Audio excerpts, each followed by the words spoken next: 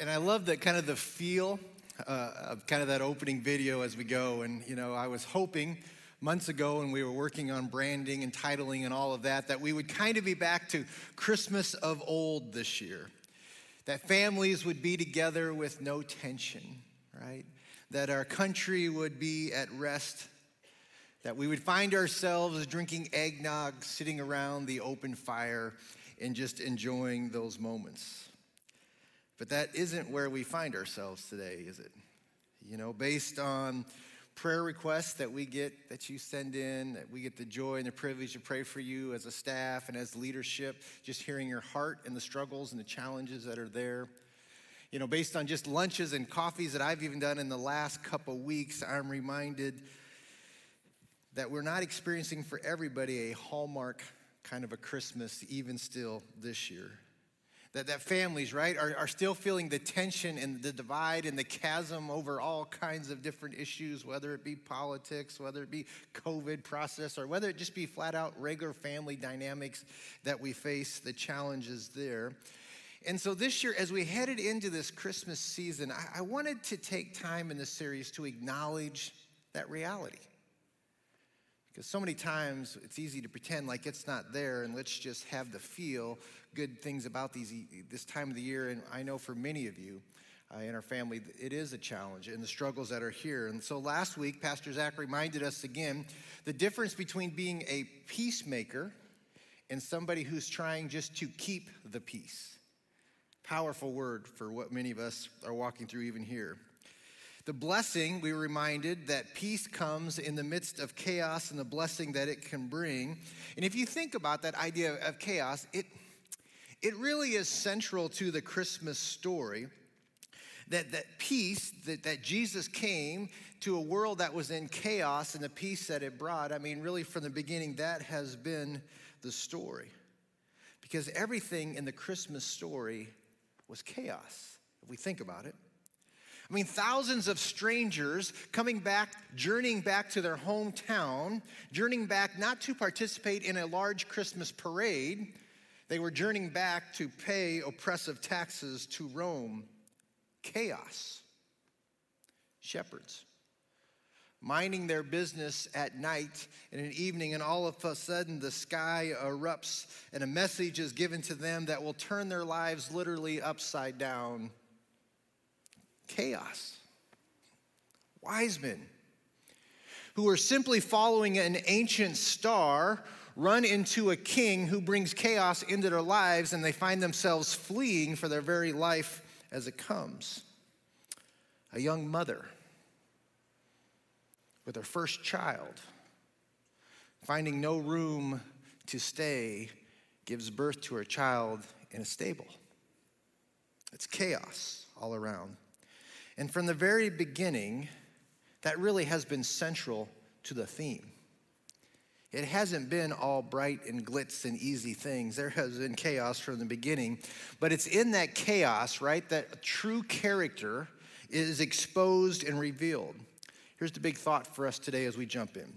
I simply wrote it this way. Character is exposed in chaos and celebrated when there is clarity. I tried to get as many C's in there as I could. But here's what it is, right? Character is exposed in chaos. We tend to want to think this, right? Character is built in the midst of chaos. Listen, if you don't have character in chaos, you're not going to have character after chaos, right? It's exposed in those moments. And the last part, that kind of character many times is only celebrated on the back end when we have clarity to the circumstances that we have been walking through. And so we give today that character is exposed in chaos and celebrated when there is clarity. So today, I want to look at one verse, one phrase that if you're like me, I've read over this phrase almost every Christmas season, and I don't think I've ever stopped to give it the depth and really the appropriate impact that it needs to have. It's a simple phrase that really frames one of the key central characters to the Christmas story in a different way. Today we're going to look a little bit at Joseph. And this phrase is going to move Joseph from a passive participant, a nice guy who was just really supportive, a good guy that way, to a courageous man of character and conviction. And we're going to see this, that Joseph does one powerful thing. He places the reputation of Mary above his own. It's going to be a challenge for us as men, for us as husbands. Are you willing to place the reputation of the one God has given you above your own? Easy to say, hard to do. So let's jump in this morning and do that. If you got your phones, go to lexcity.info. All of our sermon notes are on there. If you got your Bibles, go to Matthew chapter 1.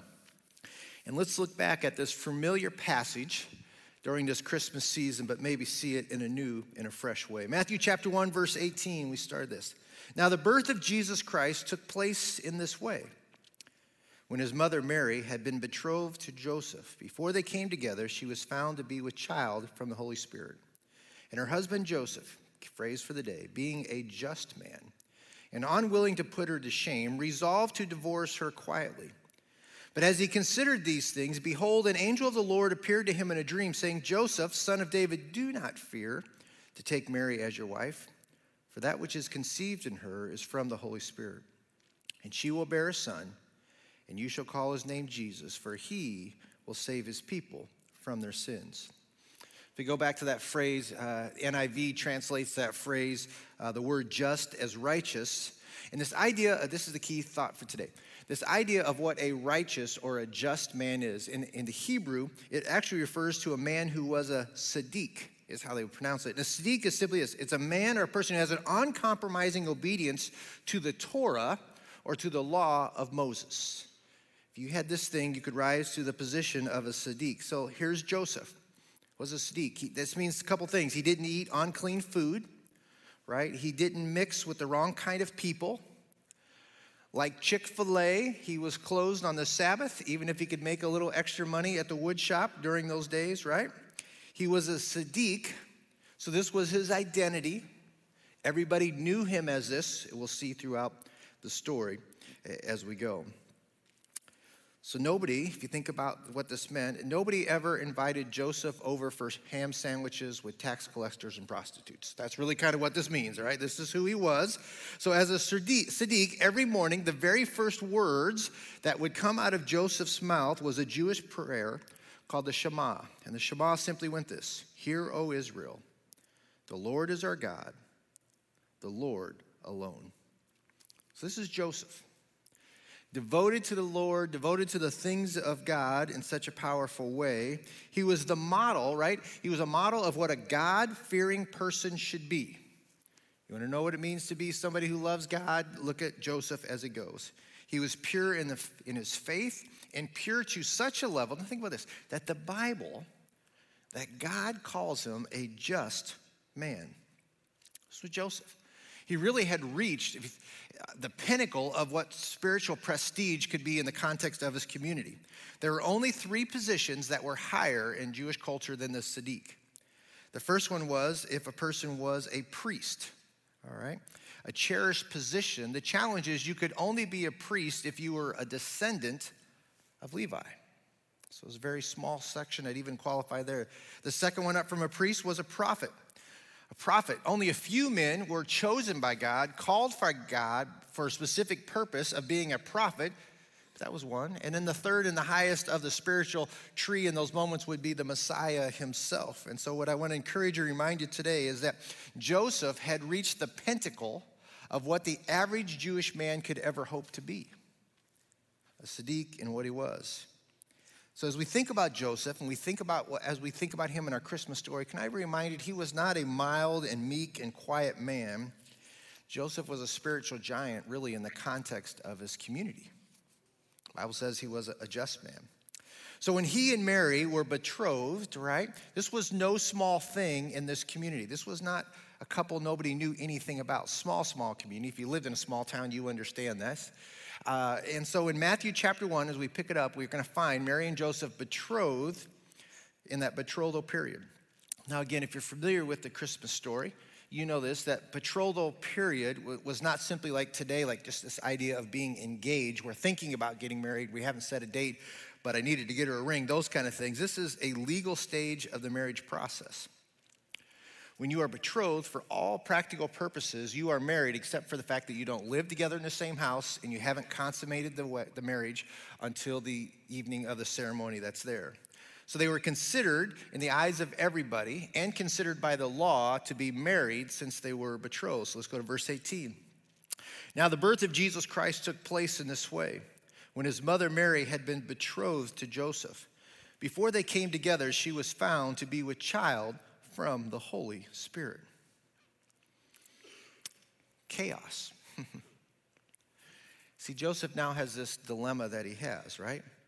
It's the dilemma of when your character comes up against the chaos of life. The dilemma was, as a Siddiq, he must follow the law. That's what he is committed to. And the Old Testament is extremely clear what happens in the context if a woman is found unfaithful in the midst of that. Go back to the book, let me read it for you. Deuteronomy chapter 22, listen to this. If a man is found lying with the wife of another man, both of them shall die, the man who lays with the woman and the woman. So they shall purge the evil from Israel. If there is a betrothed virgin, and a man meets her in the city and lies with her, then you shall bring them both out to the gate of that city, and you shall stone them to death with stones. The young woman, because she did not cry for help, though she was in a city, and the man, because he violated his neighbor's wife. So you shall purge evil from your midst. It's pretty harsh, pretty clear. Reminder, in the context of law, the Torah there, betrothal was marriage, and so if you found a woman to be unfaithful, and if a man was unfaithful, it was that kind of deal. Now in the New Testament, we picked this up, there wasn't a case where you don't hear records of people still being stoned for unfaithfulness, but they certainly were shamed and disgraced for the act of being unfaithful. So here's Joseph, right? Chaos. In good conscience, he cannot marry Mary, who has been unfaithful to him. If he marries Mary, all it will do is will confirm the fact that it was actually Joseph who had been unfaithful with Mary because he chose to marry her and that he had been impure. And Joseph knows in his heart of hearts that he has not been impure with Mary, but the law requires justice. So as a Siddiq, he's got to follow the law, so by the law he must divorce Mary. That's the side of his conviction. The wonderful other part of Joseph, the more I learn about Joseph, the more I love Joseph. We have this compassionate part about Joseph, and that Joseph loved Mary, and that here's how I want you to walk away. He loved her deeply. This wasn't just like a marriage out of convenience or something. He loved her deeply. He loved her more than he loved himself.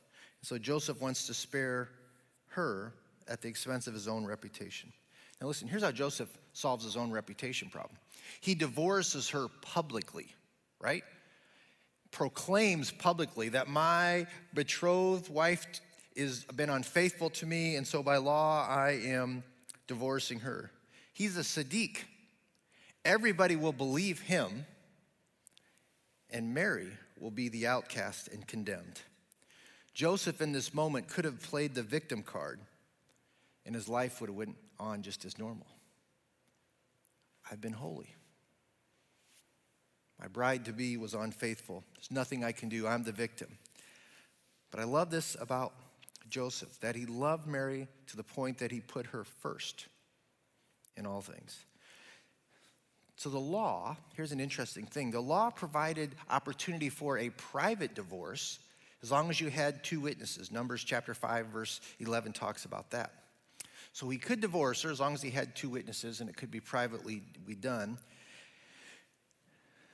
The dilemma, right? His integrity requires that he follows the law, so he would have to divorce her. But his compassion, he would do it quietly without disgracing Mary. Now the reality is this isn't a permanent solution, right? In a small town, just like a church, word would quickly spread. I thought Mary and Joseph were getting married. Why aren't they getting married, right? It would quickly spread, and people would begin to figure out something had been wrong, and gossip would prayer requests would be quickly being shared all around as we go. But listen, this solution, it would protect Mary for the short term, but it wasn't a long-term solution, right? People talk. Eventually, they would know this marriage had been dissolved. So his character and Mary's character puts them into chaos and a challenge. I think it's interesting. While you're reading the scripture, it's interesting that Mary didn't tell Joseph about her condition until it became time she couldn't hide the condition anymore. When the angel shares this with Joseph, it appears it's the first time Joseph realized this was the case because he's a man and he's clueless. And the angel says to him, listen, I'm going to tell you something, Joseph, because you haven't figured this out yet, and it's going to be a little bit shocking. Go to verse 20. But as he considered these things, behold, an angel of the Lord appeared to him in a dream, saying, Joseph, son of David, do not fear to take Mary as your wife, for that which is conceived in her is from the Holy Spirit. It's the idea that this is the first time Joseph maybe was aware of this. And so the angel gives Joseph some clarity, right, in the midst of the chaos that he's experiencing. And then I love this. And the Lord honors Joseph's character. See, Jewish culture usually defaults to this, that the naming of the child is the responsibility of the mother. But the angel says to Joseph, what? You have the privilege to name this child. And in a way, when Joseph names Jesus, it's a way of adopting or acknowledging that this child is mine.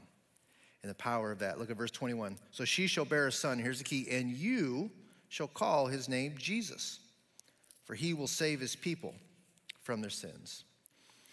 In the moment that Joseph took Mary as his wife, the moment that Joseph acknowledges Jesus as being his earthly father and names him in that moment, his position, his power, and his influence as a Sadiq was over.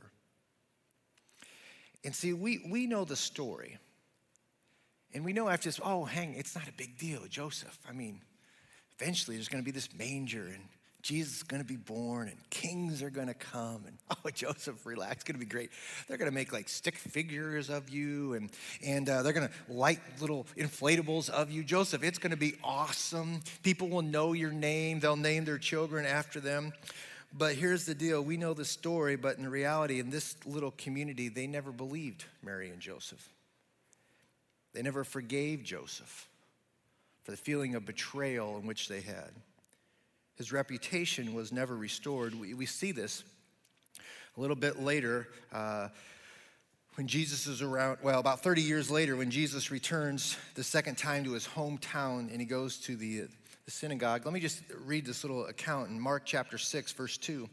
And on the Sabbath, he began to teach in the synagogue, and many who heard him were astonished, saying, where did this man get these things? And what is the wisdom given to him? How are such mighty works done by his hands? Is this not the carpenter, the son of Mary, the brother of James and Joses and Judas and Simon? And are not his sisters here with us? And they took offense at him. And Jesus said to them, a prophet is not without honor except in his hometown and among his relatives and in his own household. Don't miss this little part in this little phrase that the crowd is actually insulting Jesus by insulting his earthly father, right? Here's a phrase, is this not the son of Mary? Jewish tradition reminds us this, that a man is known by his father. So my two sons, TJ and Trent, son of Brian, that they're known by their father. And so when they refer to Jesus as the son of Mary, they're saying, listen, you're actually illegitimate. Your father is illegitimate. We're not even acknowledging your father. You're the son of Mary. Joseph, who's done no wrong. Joseph, who has been a man of righteousness and purity, a Sadiq, is now not even being recognized as a legitimate father. And the price of character, listen, is always high. And it's not always recognized, and it's not always rewarded this side of heaven. And see, some of you today, can I just say to you, you need to hear that truth. Because like Joseph, listen, you've made integrity decisions. You've chosen what is right over what is convenient in your life. And those decisions have caused you to be misunderstood. Those decisions have caused you to be judged, And for some of you, they've even caused you to be rejected. So don't lose heart today. That's my encouragement for you. That God sees all things, that God knows all things, and God rewards all things in his time. Today, we celebrate Joseph, and we don't even know the names of the people in his village, because character is celebrated when there's clarity over time. See, your integrity, it really is going to be your legacy. Your character is the thing that you will be remembered for, that's imparted and duplicated, hopefully, in the lives of your children and the people around you. I mean, we see Joseph's legacy in the life of Jesus. Think about who Jesus was. Jesus, the friend of sinners, the companion of the outcast. Those whose society rejects, Jesus embraces. Besides simply being the Son of God and yet fully man, I wonder if being the son of Joseph gave Jesus a front row seat of what it means to be an outcast, of what it means to be misunderstood.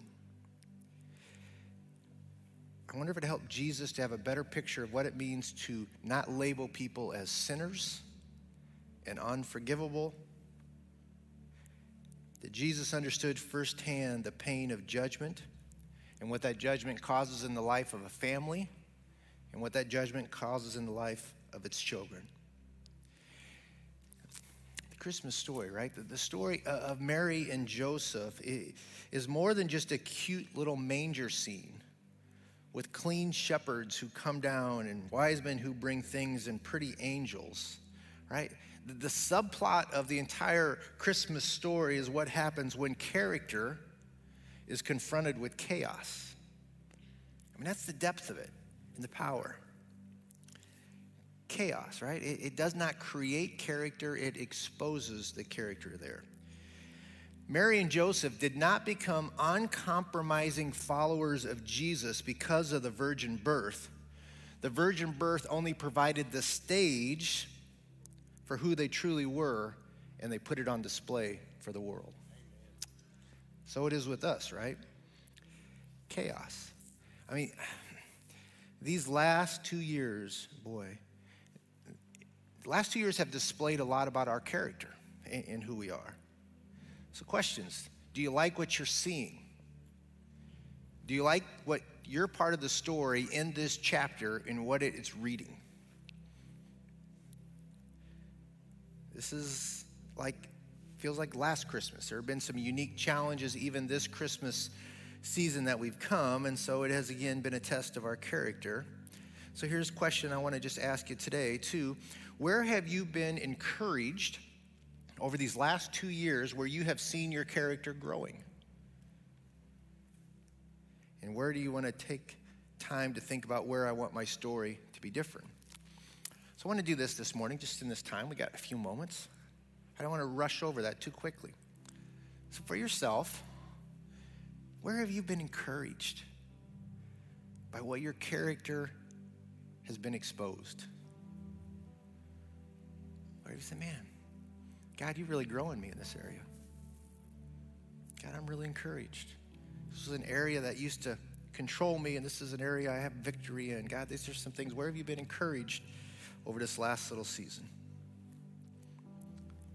And then secondly, where has your story not been what you've wanted, right? Where in this last 2 years has the chaos brought up some things in you that's just like, ooh, it's not what I wanted it to be, right? Where does your story need to be rewritten on those areas? So how can I grow in my character, and how can I really become, here's the challenge, right, more like Joseph? And what have we learned from the life of Joseph? Let me just this morning give you three simple but profound things. Number one, be committed to the study of the word. Right? Joseph's character was birthed out of his discipline. He was a Sadiq, so he studied the law daily. Your character grows out of time in God's word. 2 Timothy promises this. 2 Timothy 3:16 and 17, right? All scripture is breathed out by God and profitable for what? For teaching, for reproof, for correction, and for training in righteousness, that the man of God may be complete, equipped for every good work. For every bit of chaos that comes in your life, he says, this is how the man and woman of God will be equipped to handle these things, is spend time. It's one of the great promises of the Bible, right? If you get into the Word will get into you. If there's things that you want your character modified in, then here's the promise. Spend time in God's Word. Where do I start, Pastor? Listen, hop online. There's 1,000 resources. Just get at it, dig at it, go do some work along those things and figure out what it is. I mentioned this year I'm working through the life of Jesus in a parallel sequential Bible. It's just putting all the events. It's been an interesting, fun, new way to look at it. So just stay committed to studying the Word, number one. Number two is find a godly mentor. Proverbs 13:20, whoever walks with the wise becomes wise, but the companion of fools will suffer harm. See, show me your 5 closest friends and I'll show you your character.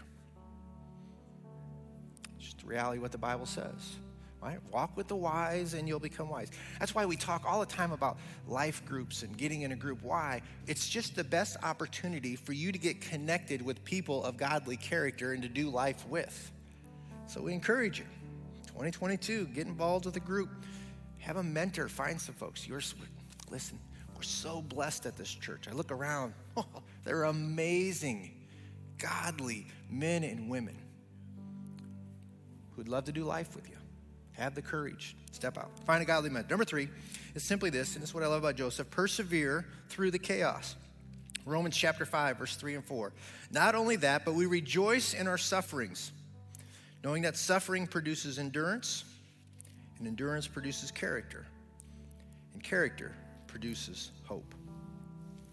That's what I love about the story of Joseph, right? He didn't waver. It's amazing. Didn't waver in his love for Mary.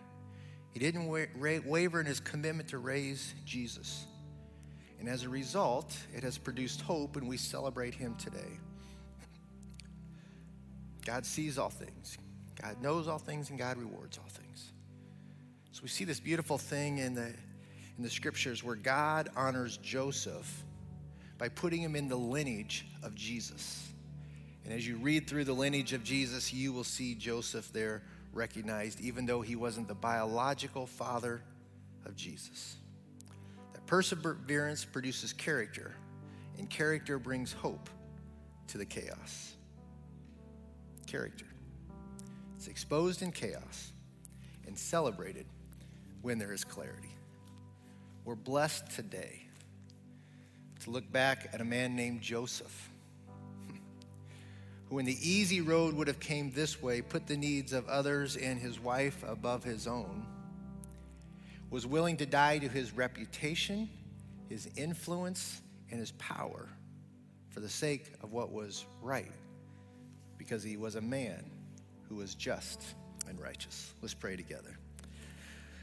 Father, today we do thank you for that, the power of the story that sometimes, Lord, we simplify down too much and we clean it all up and we make it into this simple little nativity scene activity.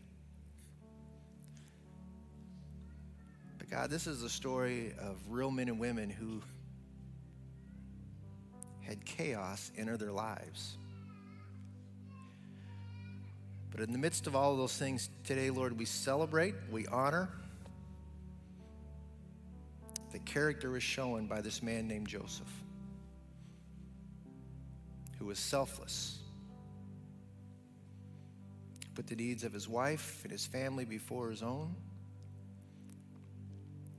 who risked being misunderstood and judged. In his own hometown, 30 years later, they still didn't call them illegitimate. But God, that's not how you saw. For the bigger picture was this was a man who was righteous and just. So Lord, may that encourage some today who feel that very same way, that I'm misunderstood, In my own hometown, I have no honor. Does what I'm doing really matter? Why am I standing up for godly things when it's so hard? God, may they be reminded of the story of Joseph even today. That 2,000 years later, this is the character that is celebrated when all others are forgotten. That you are the God who sees and knows and rewards the faithfulness that we live every day. So Lord, help us to live worthy of that. May our story, may this chapter of this challenging 2 years we have been through, may our chapter read in the midst of the chaos that they are men and women who stood with character. And we'll give you the glory for it. And all God's people said, amen.